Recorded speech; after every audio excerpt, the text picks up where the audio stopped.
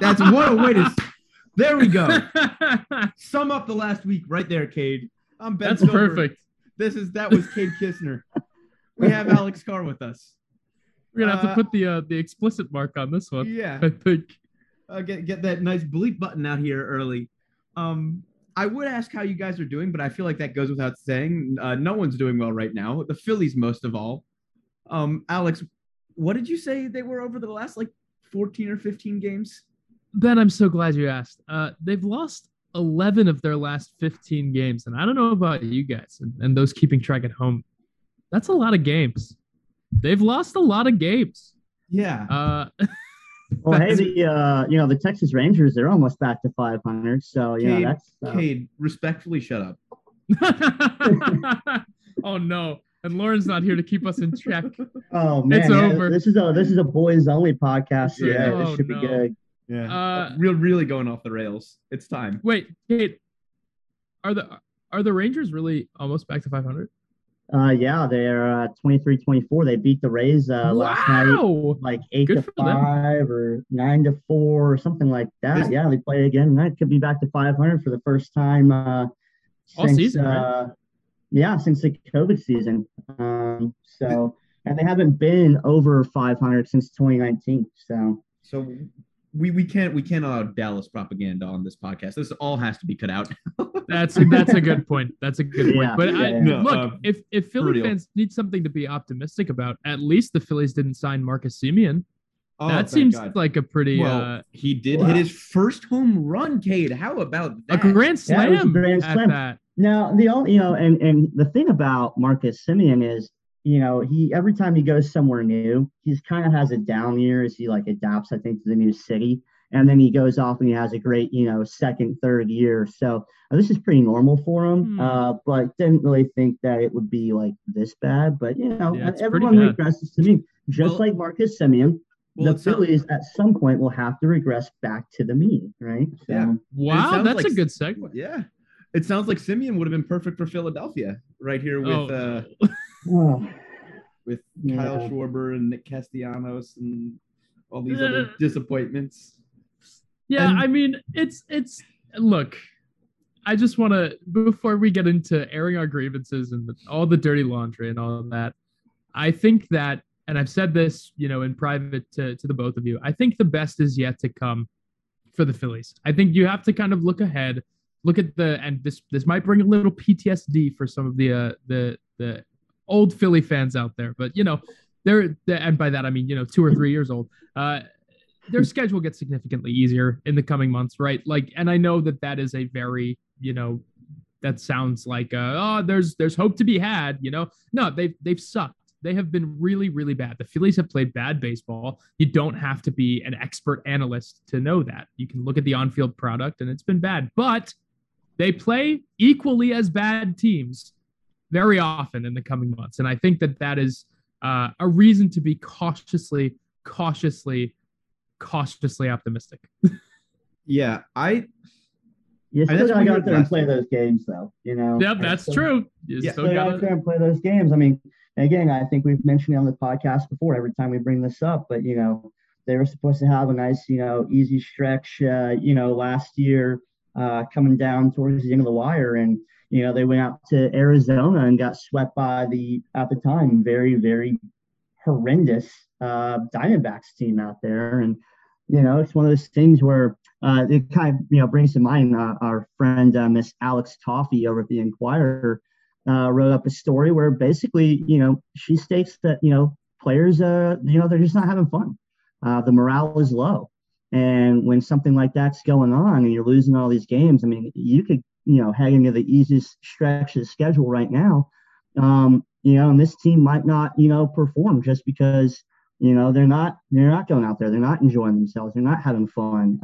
The morale in the locker room is super low right now. And so, Phillies have to figure something out because, like you said, when you come into this easier stretch of the schedule, you got to capitalize, especially after this previous, little run of losing. The morale is low, you say? I wonder what could fix that. I'm not going to put anything out there. But, oh no! Yeah. It's Yeah. not pretty in the clubhouse. Because one of the things I've noticed this year as well is like Nick Castellanos brings his son to like half of his games. How does that gotta feel for the kid like going to his games? Man, I gotta go watch dad strike out again. So like Castellanos, at least he's looking a little bit better of late, and he's the sort of guy that I'm sure will turn things around. He's a great hitter, and honestly, it really shocked me that he even went through that stretch for most of May, where he was the Phillies' best hitter for the first like 2-3 weeks of the season before Bryce Harper turned it on. Schwarber, I kind of understand the slow start. He seems more streaky, but Castellanos is the sort of guy that I expected to just be knocking the ball around constantly. Yeah, I think he's. Oh, go ahead, Alex. I just think it's unfortunate because this team lost a lot of really necessary veteran presences, right? Like Andrew McCutchen, obviously leaving in free agency, Brad Miller leaving in free agency. And I'm not here to say the Phillies should have brought these guys back. No, I mean, look, they are what they are, and they got some great contract offers, and I'm sure they're thriving with their respective clubs now, but the Phillies didn't really, unless I forget Hector Neris, who was the leader of the Phillies bullpen for years and years. So the team needs Hector. You lose three of your biggest and most important voices in the clubhouse, and they replaced them with, yes, huge personalities. Nick Castellanos, Kyle Schwarber. These are guys that when things are going good, they're playing exciting baseball and they're amping the other guys up. When things are going bad, they are not really, those down to earth. I'm not going to say they're not down to earth, but they're not really those guys to pick the team up and say, hey, we got to get going. Like, come on, I've been in this game a long time. Like, let's go. They're not those kinds of guys, and they shouldn't have to be. But that's something that the Phillies kind of pretty seriously neglected this offseason, and it's something that is paying huge dividends for the Mets. Look at the Mets right now. They are, dealing with injuries aplenty and, having to lose a couple of guys that are important to their clubhouse. And they're thriving off of pure adrenaline and like clubhouse chemistry. Grit. That's what they're thriving off of, and that's how they're stringing together so many wins here. Yeah, and you put the hit the nail right on the head there, Alex. This team, should be good, right? With all the money that's been spent. But you look at it, and most of all of these guys are in their primes, right? And collectively, don't have a ton of playoff experience. They don't have a ton of experience dealing with, adversity and having to, make sure that everyone, gets unified on the same page. And there's not that guy, like you said, like, Andrew McCutchen or, Brad Miller or somebody like that. Even Hector Neris. Has been around the game a long time, and keeps guys on track and kind of keeps that focus. And you mentioned the Mets. Look at everything that has happened to their starting rotation. Now, they're a very good team. They're a very deep ball club. But imagine if that were to happen to the Phillies, and the attitude and, once again, that morale, what would happen? And the Mets are just playing great baseball, and they're rallying behind each other, and they're having fun.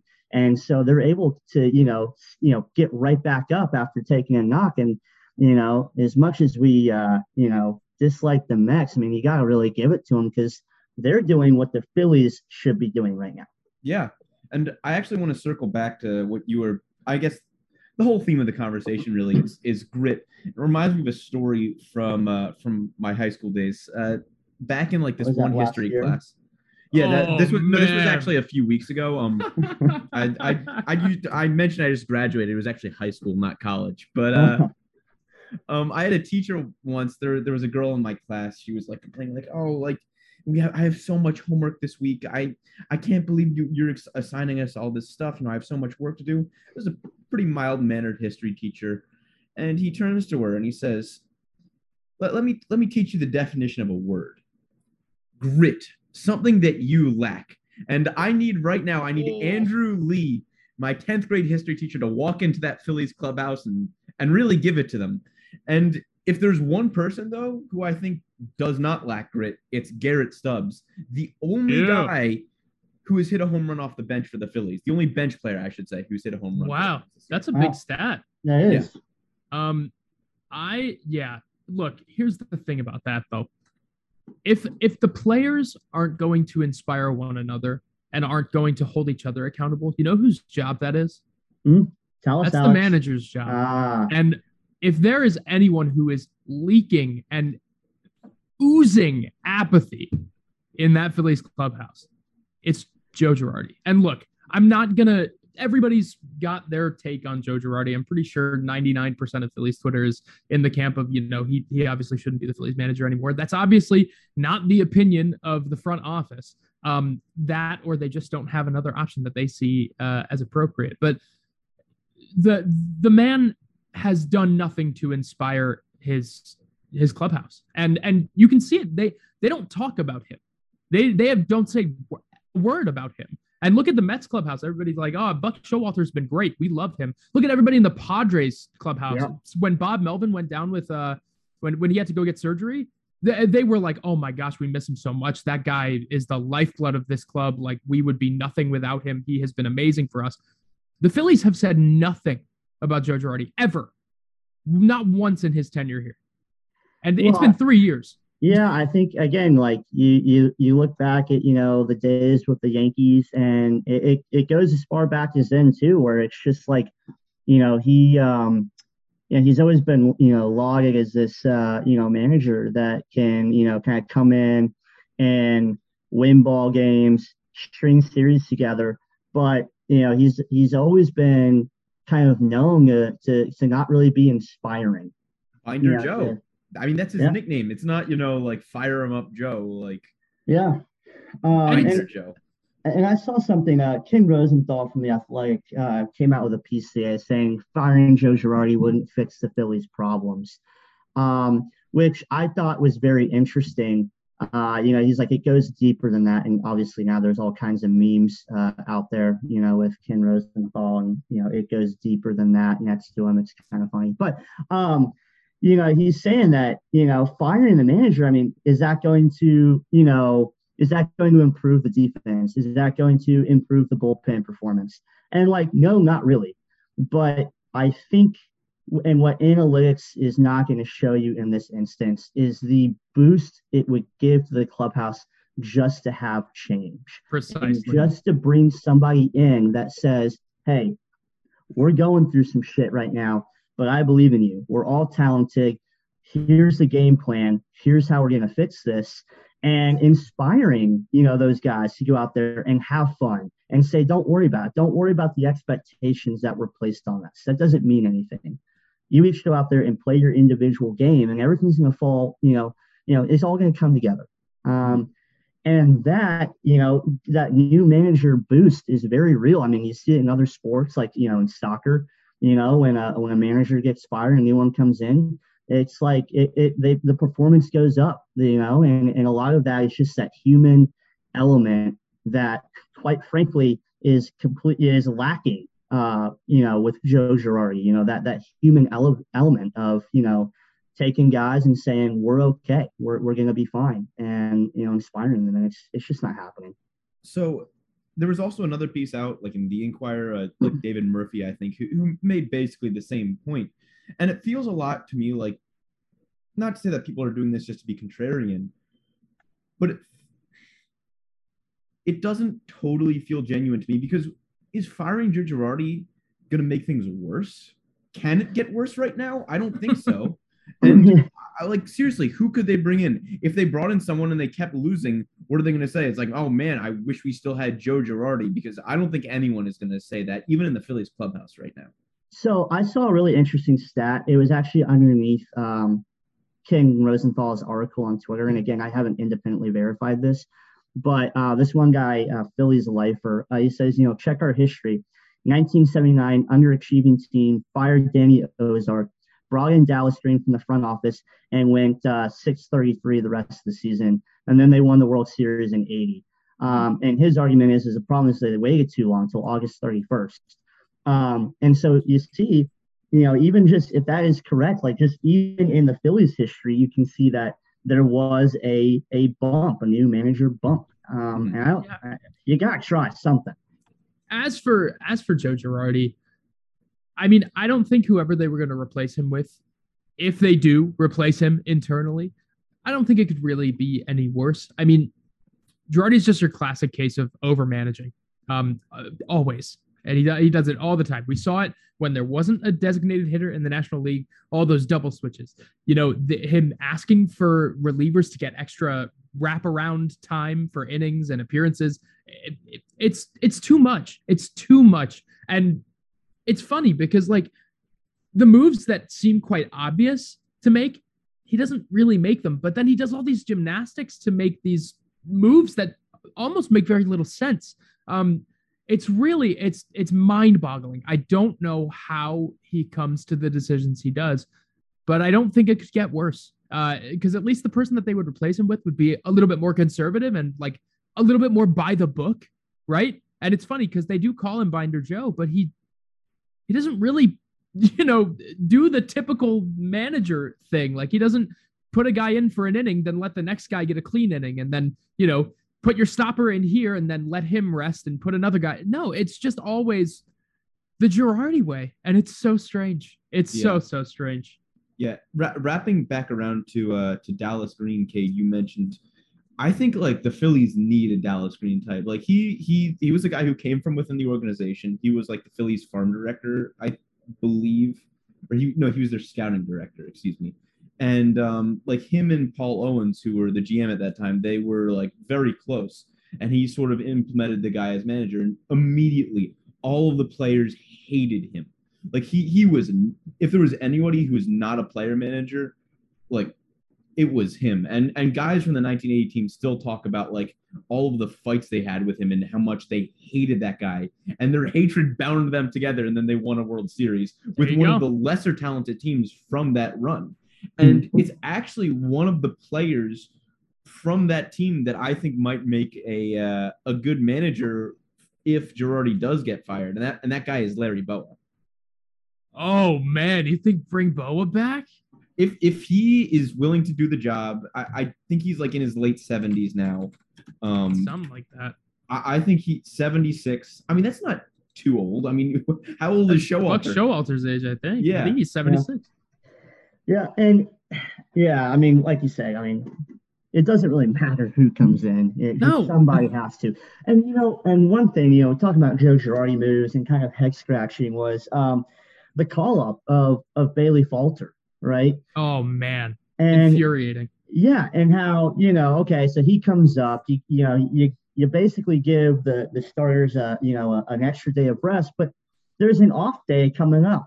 So what you basically did was you took away a legitimate start and you put in a guy who hadn't pitched in 10 days, comes up, makes his, makes a major league start, kind of gets blown up, a little shaky.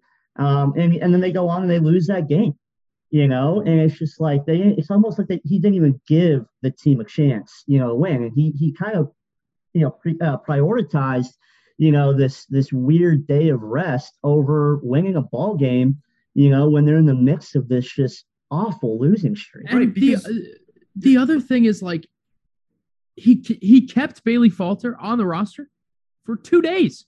Yeah. After that, yeah, he chose to play short for 2 days, only for the organization to call up Mickey Moniak, which right. I'm not upset about.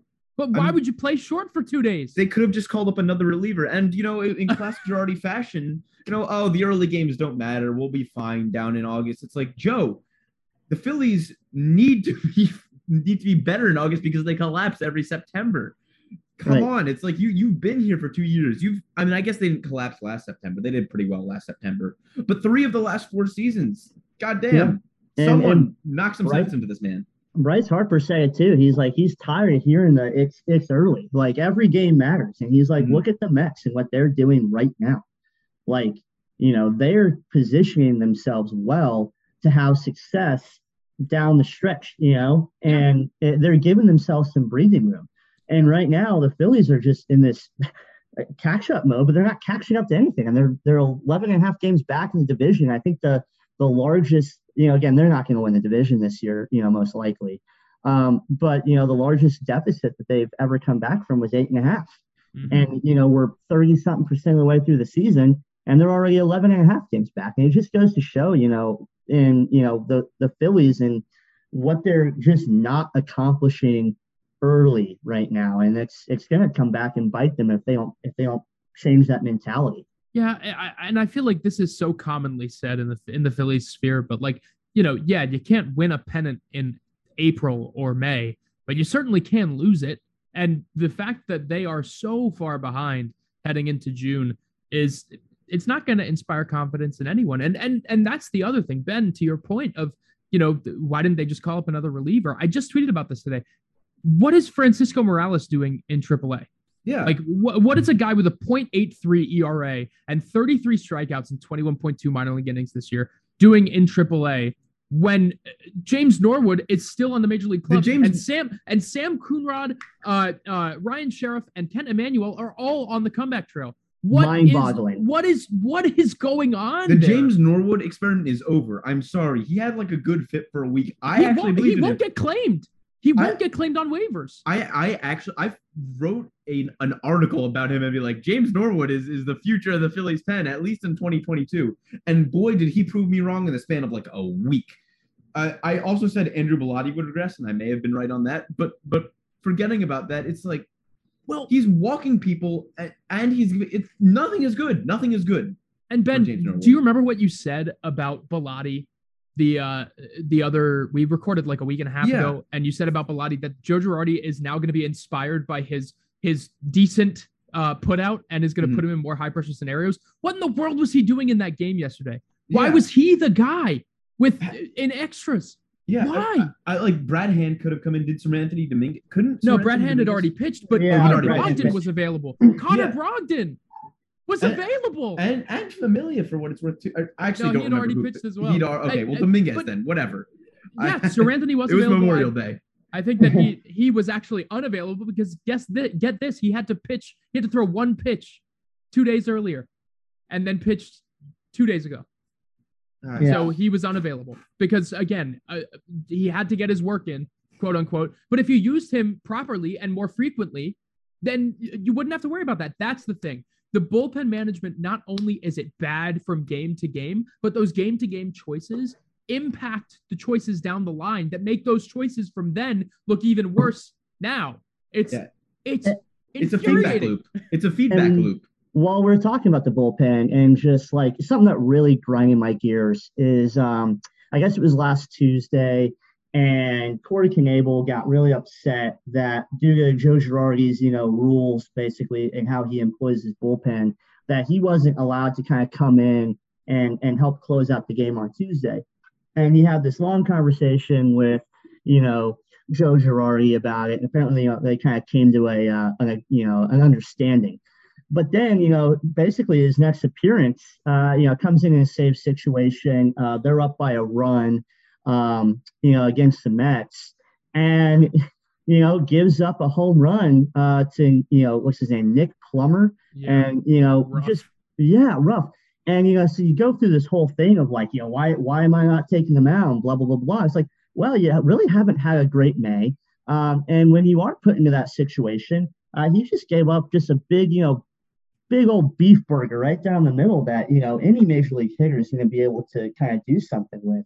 And that's just infuriating, where, it's just, you kind of complain about this stuff, and then you come in this high leverage situation and you don't perform.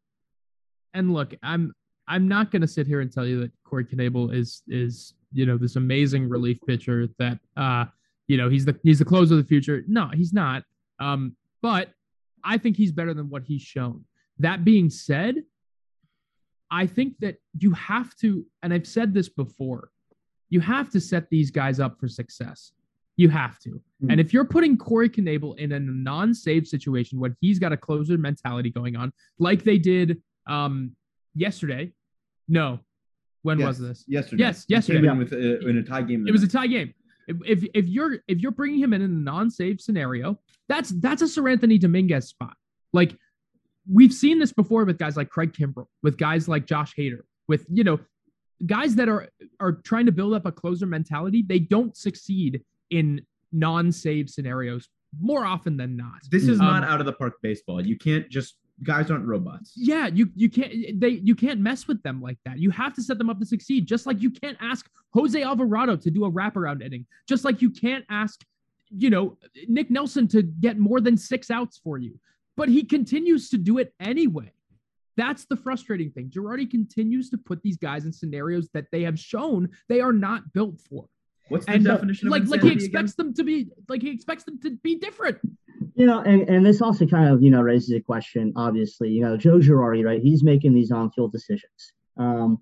It's kind of like, it's kind of like the commander in the field, right? You can't really question the decision when you can question it, but, it's one thing to kind of go back and dissect it and look at it after the fact, especially when it doesn't work. And yet he continues to make these same mistakes, and people sitting at home, us, are going, man, this is ridiculous. But then you look at the front office and Dave Dombrowski, who is very smart, very well respected within this industry. He's got a great proven track record in helping teams and setting teams and managers up for success.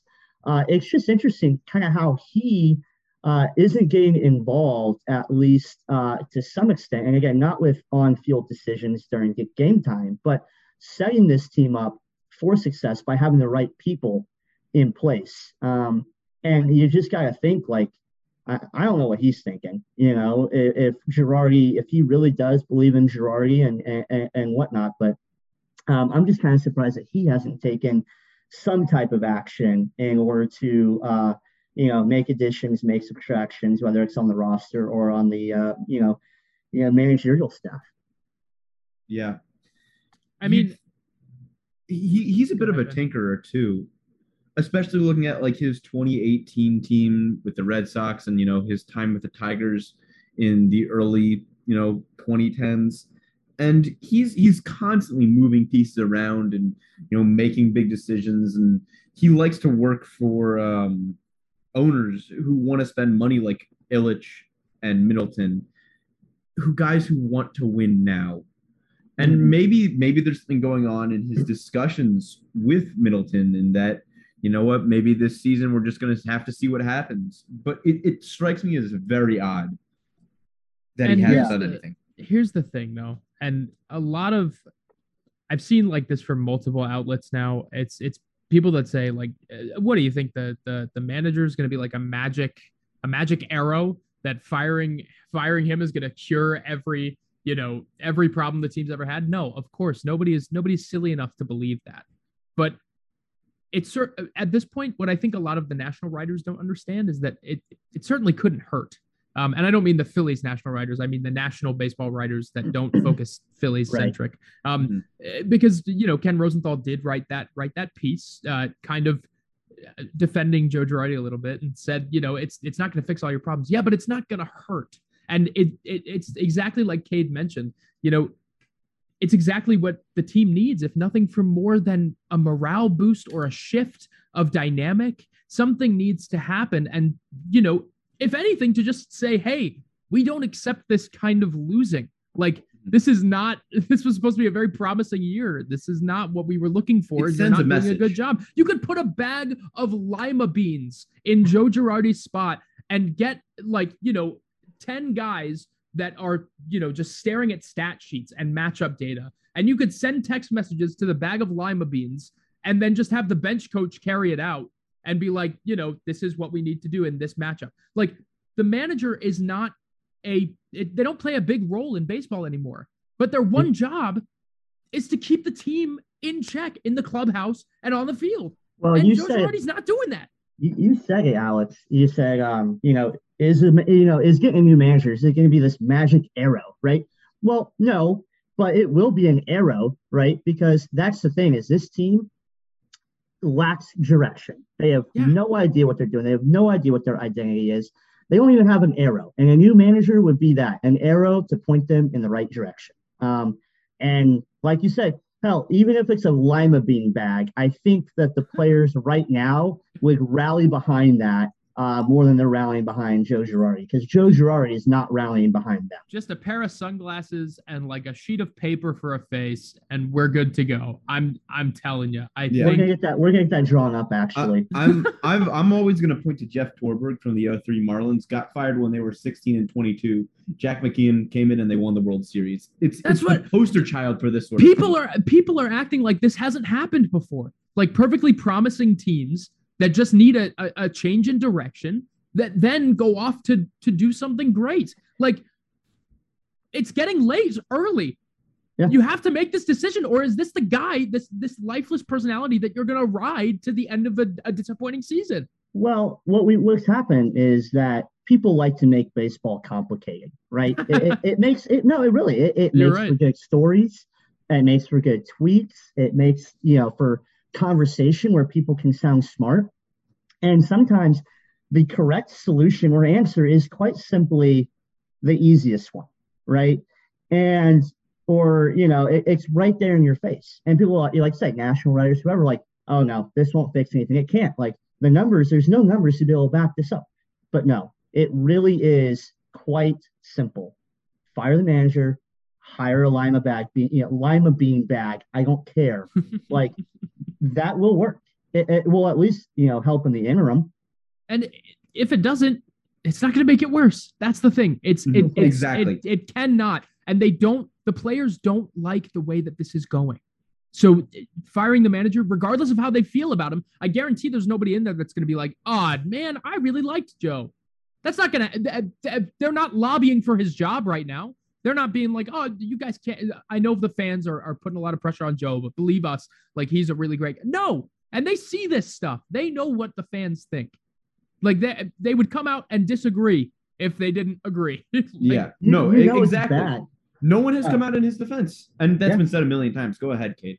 No, I was going to say, and it's bad when, stories come out about Kyle Gibson's parents watching him on TV and calling him after his start going, kiddo, it doesn't look like you're having a whole lot of fun out there, and neither do the other players. What's going on? And it's like, seriously, like, you literally have players' parents who are like, something is not right with this team. And everyone's like, front office, managerial staff, they're all like, who cares? Whatever. We're all going to turn around. It'll be fine. I also just want to say, I just got an alert. Didi Gregorius is beginning his rehab assignment tonight at Lehigh Valley. So I mean, that's clearly the thing that the Phillies need to right the ship. Yeah. Yes. We've moved on from Mickey Moniak. Now it's Didi Gregorius. Exactly what they need. Another terrible defender with a bat that only, graces the outside of the infield, like maybe once or twice a week. Like, and I get, during the offseason, you have this historic class of shortstops, right? And I get that, Stott has been down in the minors. He's been projected as, the number one or number two prospect, depending on, publication for, a while now. And I get that you have to kind of give him a shot. But at the same time, you look at the shortstop position, and it is one of the most important positions on the baseball field. Yep. And, to kind of go, well, we've got this guy who can't hit anything inside or outside the strike zone in Gregorius. Oh, and by the way, he really can't play defense. We've got this rookie, and we really don't know what he's going to do at the major league level. And you look at the money that was spent this offseason, and to me, it's, hindsight's 2020. But it's almost a little disappointing that, they didn't dabble in that shortstop class a little bit, or at least kick the tires, because we now look at it and it almost seems like the Phillies would have been a perfect fit for any of those, Seager, Simeon's, Baez's. I think it should have been Story is what it should have been. It should have been, but also look at the deal that Correa ended up signing. They're over the luxury tax anyway. Right. Like, why couldn't they have gone for that? And look, I'm thrilled that they ended up with Castellanos and Schwarber. I still think those guys are going to be excellent in Philadelphia. And again, I'll mention this while we're at it. Like, we really can't say how much of what's going on with Schwarber and Castellanos has to do with the baseball. I mean, they have flown out to the warning track more times than I can count. The same can be said for Rhys Hoskins. There is something going on with the baseball this year. It's getting a little bit better, or so it might seem. But there was something wrong at the beginning of the year, and I think the best is yet to come for them. And I'm glad the Phillies have them, but they are already over the luxury tax. There's nothing that would have stopped them from grabbing somebody like Carlos Correa, except for the fact that they put all their eggs in the basket of Bryson Stott, and it's not working right now. So two things about those two guys. The first thing you kind of mentioned already, these guys thrive off of playing with high energy, excitement. They love going out there and playing. And that's a big part of their game. That's a big part of how they find success, right? And when you have a situation in the clubhouse where it's just bad, I mean, no one's happy to be there, no one's having fun, I think that's going to play into their performance as well.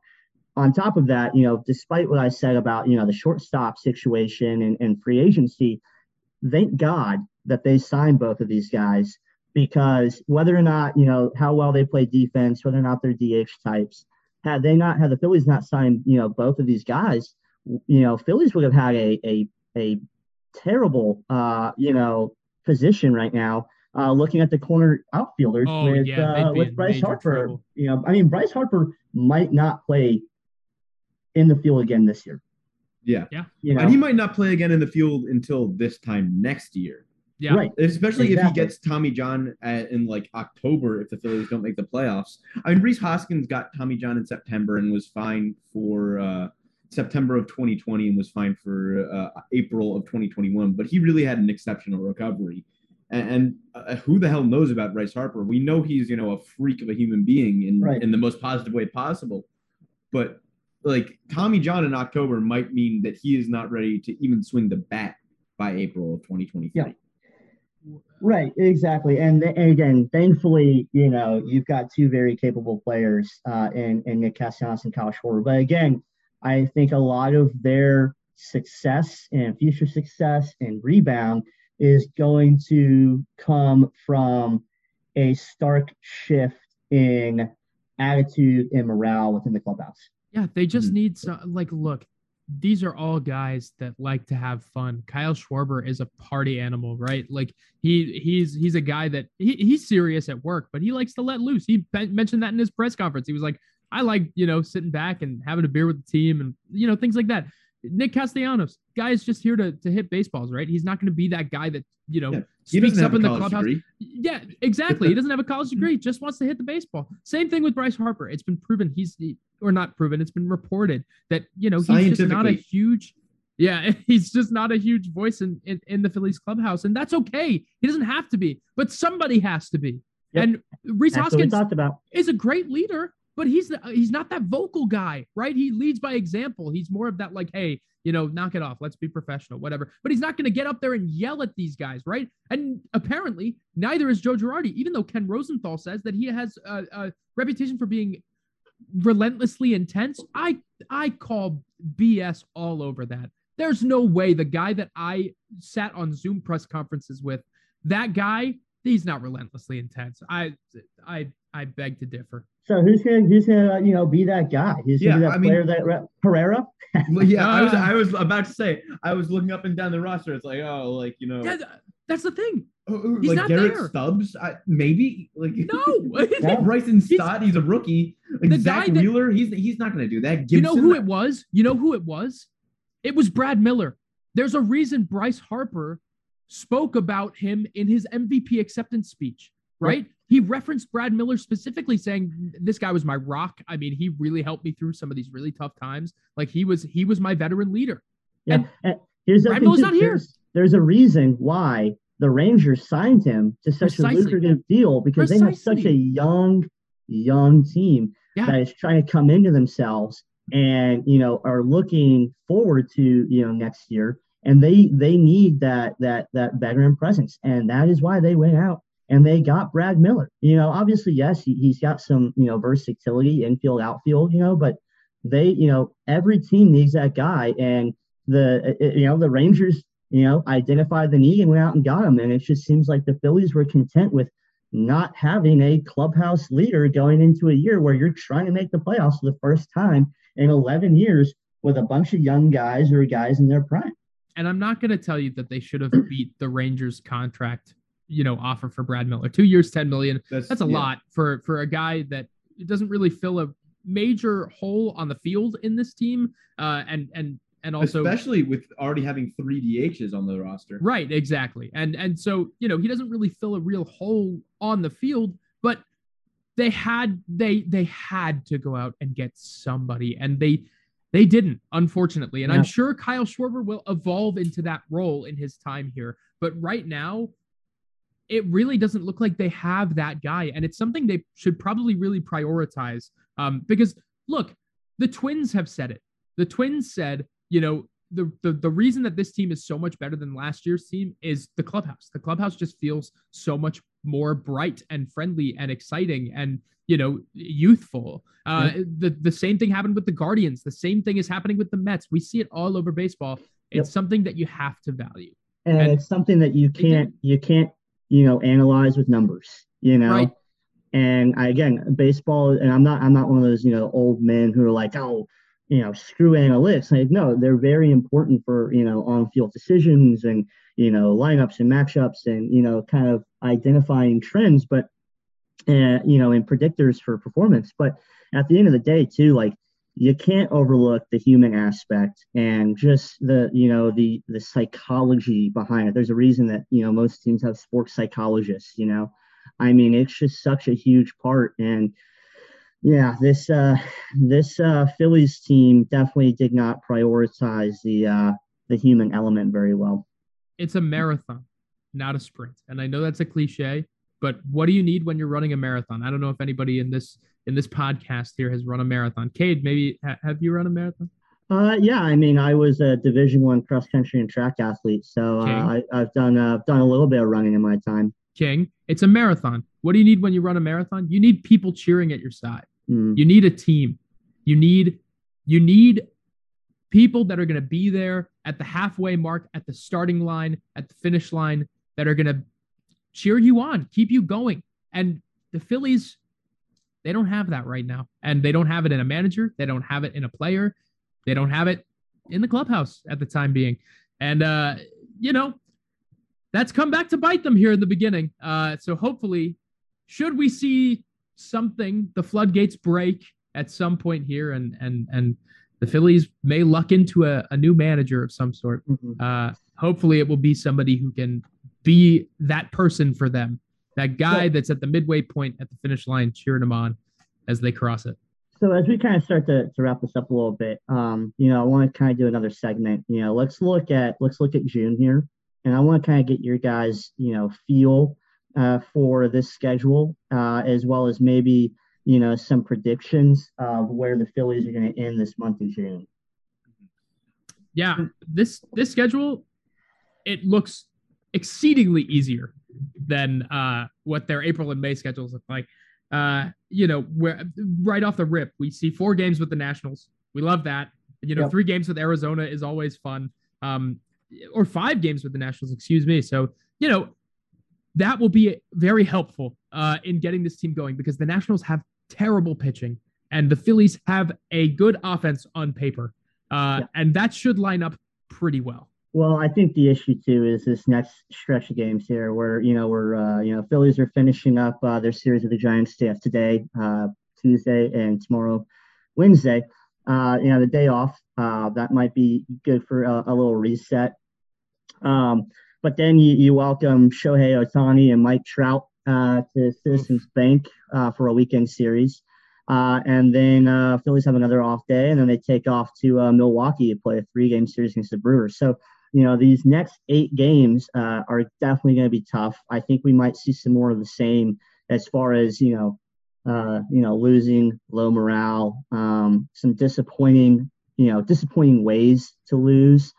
But I think as you kind of get into the middle part of June, like I say, Diamondbacks, Marlins, Nationals, and, I guess even the Rangers a little bit, I think you're going to maybe see, an uptick, and hopefully the team kind of starts to come into themselves, and we can kind of look back at the end of June and go, okay, this is where the team turned it around. This is when they got on track. And again, I'm being a little bit optimistic, but I think that this month very well could be that turning point for the Phillies. Yeah, I would like to see them at 500 by the All-Star break.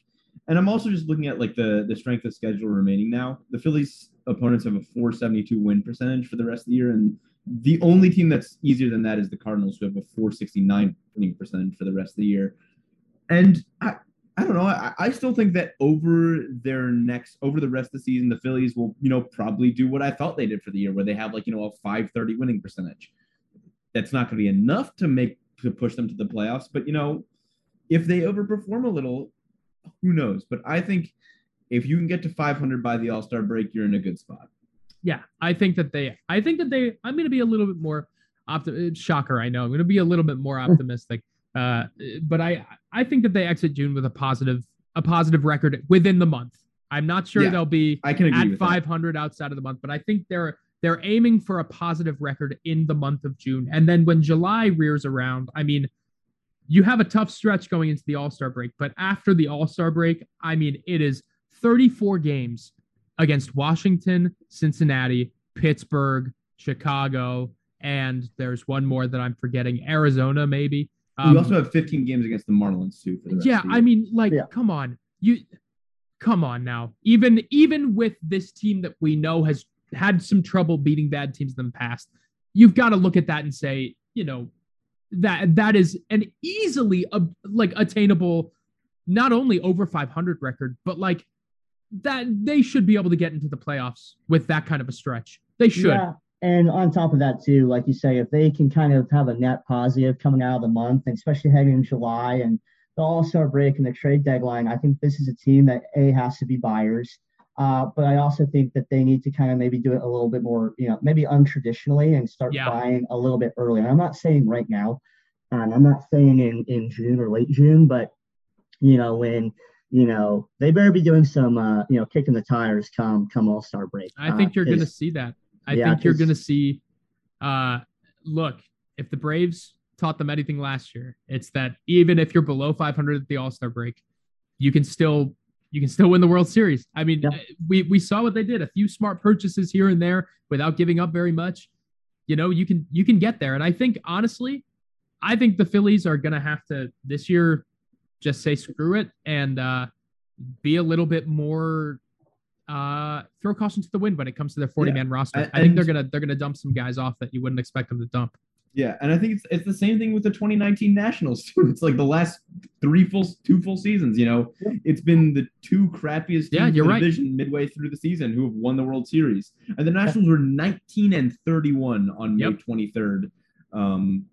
2019. That's what, 40 games into the season? No, 50 games into the season. 50. The Phillies are actually better than that right now at 48 games into the season. That's hard to be worse than that, but yeah. Yeah, what the hell do I know? But yeah, it just goes to show you, strength of schedule is a real thing. Just because you got all of your hard games out of the way in the first third of the season doesn't mean you're not a good team. It just means, and obviously the Phillies are playing bad baseball. We can't just gloss over that. They've been bad, but baseball. They have also played really good teams that have capitalized on their mistakes. So let's end on a little high note here. It's May 31st, right? So let's look back on the month of May, and yes, it's been terrible, but we can pull a silver lining out here. Can we? Both of you give me your Phillies of the month or your Philly of the month. Ben, you go first. Okay, you go first. I'm gonna change the question because I do dumb stuff like that. Philly of the week, actually, that has not gotten the respect he's deserved for the last week is JT Realmuto, who's slashing .457 over his last 8 games. Hey, that's pretty good. With a home run and 2 walks, and I don't know, maybe he's turning the corner. I'd like. I hope so. Let's get that best catcher in baseball status back. Yeah. Mine is very easily Zach Wheeler. I mean, what a crazy month that dude had. He went from a high 4s ERA in April to, I think he had a 1.5 for the month this month. Yep. I mean, he is very clearly back. He's killing it. Imagine what that game against the Mets would have been like again on the anniversary of Doc Halliday's perfect game. Imagine what that would have been like for him were it not for that terrible first inning. That 30 some pitch first inning. I mean, he would have cruised. He would have cruised all the way through. I mean, such a bummer. I'm also going to pat myself on the back a little bit. Minor league player of the last week, since I wrote my feature on him, is Ethan Wilson. Yeah. Who is now 6 for his last 12 since I wrote that feature with a home run and 2 stolen bases. So little pat myself on the back here for making Ethan Wilson a legitimate minor league prospect. There you go. I mean, second round pick will do that for you. Yeah, that was all me. So I think I'm just going to keep it easy. I really like what Zach Wheeler's done. There have been some good individual performances. Gene Segura, with his hitting streaks and just being a good professional hitter. But I gotta go with Bryce Harper. Yeah. There's been times where, I mean, heck, the other night he went what 4 for 4. I mean, he's Dude, I can't believe they lost that game too. I know he's hitting home runs, he's hitting doubles, he's putting the team on his back, all while just doing it from the plate. And that's something that when every other Philly has an off night, it just seems like Bryce Harper just doesn't have them. I mean, even He's if it's amazing. just a one hit and a walk, I mean, he's out there producing, and I think that without him, things could have looked a lot worse in May. Completely agree. And then just because Ben did it, my minor league prospect of the month is Ben Brown. 27 strikeouts in his last 16.1 innings. Dude is looking great. Every bit as good as he looked in 2019. Very excited for him. Awesome. Well, I think that's it, boys. I guess that'll do it for us. Yeah. But thank you for listening and feeling our pain and our suffering that we all have to go through, and you must go through too. So for Kade, Kistner, Alex Carr, I'm Ben Silver. Have a good week, guys, and try not to let the Phillies get you down too much.